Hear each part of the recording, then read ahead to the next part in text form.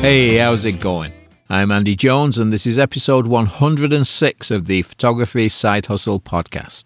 Last year, shortly before Christmas, I was asked, what was the one thing that helped me the most when I was starting out?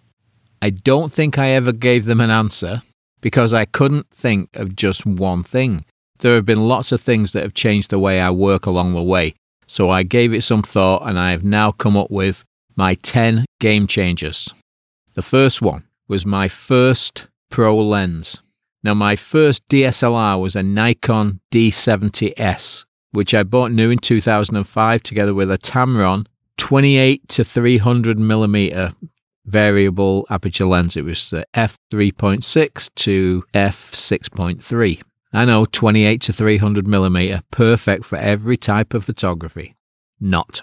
It lasted about 2 months before I went and ordered a Nikon 70 to 200 2.8. The Tamron wasn't very sharp and was absolutely useless in poorly lit ice rinks or anywhere where the light wasn't good. Now, when I tried the 70 to 200 for the first time, it absolutely blew me away. The autofocus was fast and I could set the aperture without it changing when I zoomed in. For portraits, it was incredible. I think that lens paid for itself in a few months. I used it for everything, sports, portraits, pets, you name it, it was used.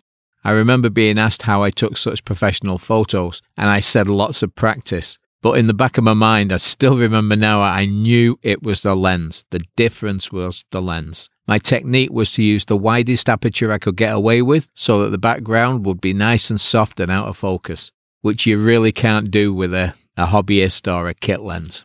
The next game changer was the monopod. Shooting sports all day outside, hand-holding a 70 to 200 gave me backache. So I went out and I threw some cash at the problem and I bought a $20 monopod. A really lightweight thing that was a total and utter waste of money.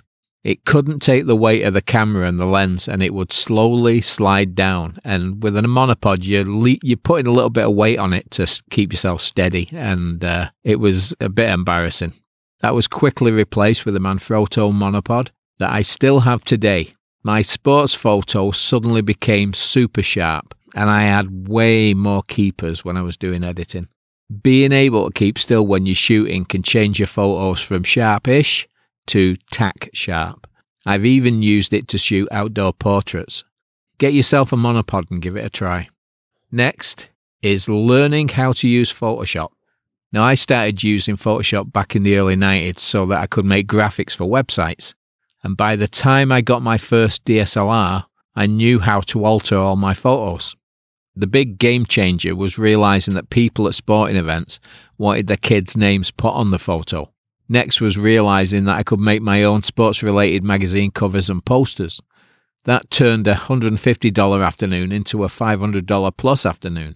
I took some photos at my granddaughter's first birthday party, and I made a magazine cover for her. After putting it on my website and showing it around, I got lots of kids' birthday bookings. The same thing happened after I started making blended collages of figure skaters, pets, portraits, you name it. It gives the customer more to buy. In fact, people would book me just so that I could make a collage for them. Photoshop turned my photos into products, and I know that I was booked for many events just because of what I sold. The next game changer was switching to the Canon 30D. Now, as I said, my first DSLR was a Nikon D70S. It was a 6 megapixel, yeah, I know, huge, a 6 megapixel crop sensor that could shoot a crazy 3 frames per second. The autofocus was at best hit and miss. In fact, it was more of a miss. To remedy this, I bought a used Nikon D200, which was a 10 megapixel camera and it did 5 frames per second, which actually was a very good camera. My mistake though was buying it privately. After a few weeks, the autofocus started to fail, and from day one, the on-off switch really didn't work. At one point, I couldn't turn it off. I had to keep pulling the battery. I was getting really frustrated, and when I priced getting it fixed, the on-off switch wasn't a problem really. It was not too much money, but the autofocus was a major cost. So I just gave up on it. Anyway, I decided to switch to Canon after I went into the camera store and I tried the new 30D, the Canon 30D. The autofocus was really good. compared with everything else out there at the time. And it shot 5 frames per second. So I bought a new 30D, and after a few months, I went out and I got a used 30D. Like, they'd only been out about 4 months and someone had traded one in. Why? I don't know. And I got a really good deal on it. That switchover gave me confidence when shooting sports. With the old setup, I would turn up hoping to get some good shots. With the 30D, I knew that I could get some great shots. It really just changed everything for me. I felt so confident going into shoots. Right, my next one is the Shinko, S-H-I-N-K-O, Shinko S1245 dye sublimation printer, and I think the company's now called Sinfonia. This was a major deal for me at the time. Back when I was starting out, I had a mentor on a photography forum. His name was Mark Newcomb. Great guy, really funny. And he was a sports photographer in Australia. I think he was, I was going to say Sydney. I'm not sure about that though. I think he's retired now. He used to turn up for kids' sports events with a van that he had converted, and he had a computer, a monitor, and one of these printers in the back of the van. So people could look at their images, and he had someone there that would do all the editing and print them out for them. Now, he told me that they were expensive, but it's what you need if you want to sell at an event. And he wasn't wrong. It was incredible. I paid $2,000 for it back in 2006, and it paid for itself, get this, halfway through its second event. That is incredible. Like $2,000 plus tax was all paid off in 1.5 events. The events were figure skating events.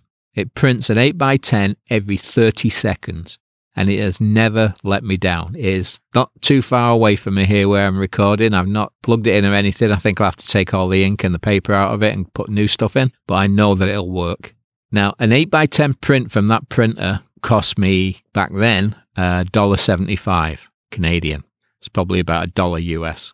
And the cheapest print that I sold that came out of it was $25 at the event. So there was lots of profit. Printing customized work at an event was huge for me. It really was a massive, massive game changer. It was incredible.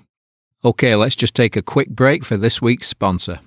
As a wedding photographer, your workflow can make or break your business. And let's be honest, sometimes it feels like there just aren't enough hours in the day to get everything done. That's why we're excited to introduce Batch.ai, the photo editing assistant that keeps you in creative control of your photos while providing an affordable, flexible, and fast alternative regardless of where you are in your photography business. With the perfect balance between AI and human creativity, say goodbye to cookie-cutter presets that don't reflect your style. Edit up to 1,000 photos in just 1 minute with image-to-image fine-tuned adjustments in their Lightroom plugin, or get an incredible 72-hour turnaround on culling, editing, retouching, and tool work across your wedding galleries from their human-based editing platform, The Editors. Personal edits based on your style every time. Visit Batch.ai today and create your free account. The next game changer was the Canon 50mm 1.4. Now this little lens is amazing. I've still got it. I love it. Some days I'll just pop it on a camera and I'll go for a walk around the yard and I just take pictures. I'll take it down into the local village, walk around, take pictures. I just love it. I just love what comes out of it. Now, I bought this because I didn't want to learn how to use a flash when I was starting out. I was a little bit overwhelmed with the thought of using a flash, so I just stuck with what I knew and I bought this lens. Wedding receptions are mostly low light situations, and the 51.4 could capture photos in really dark rooms. If you're still using your kit lens and you want to get a cheap lens that gives you professional results, you should think about getting the 50mm 1.8 version. It's a little over $100. I think it's more like $150 now, but you'll be amazed at the results. It's a great little lens. It's another piece of equipment that gave me confidence. I know what kind of images are going to come out when I use it. It's a beautiful little lens.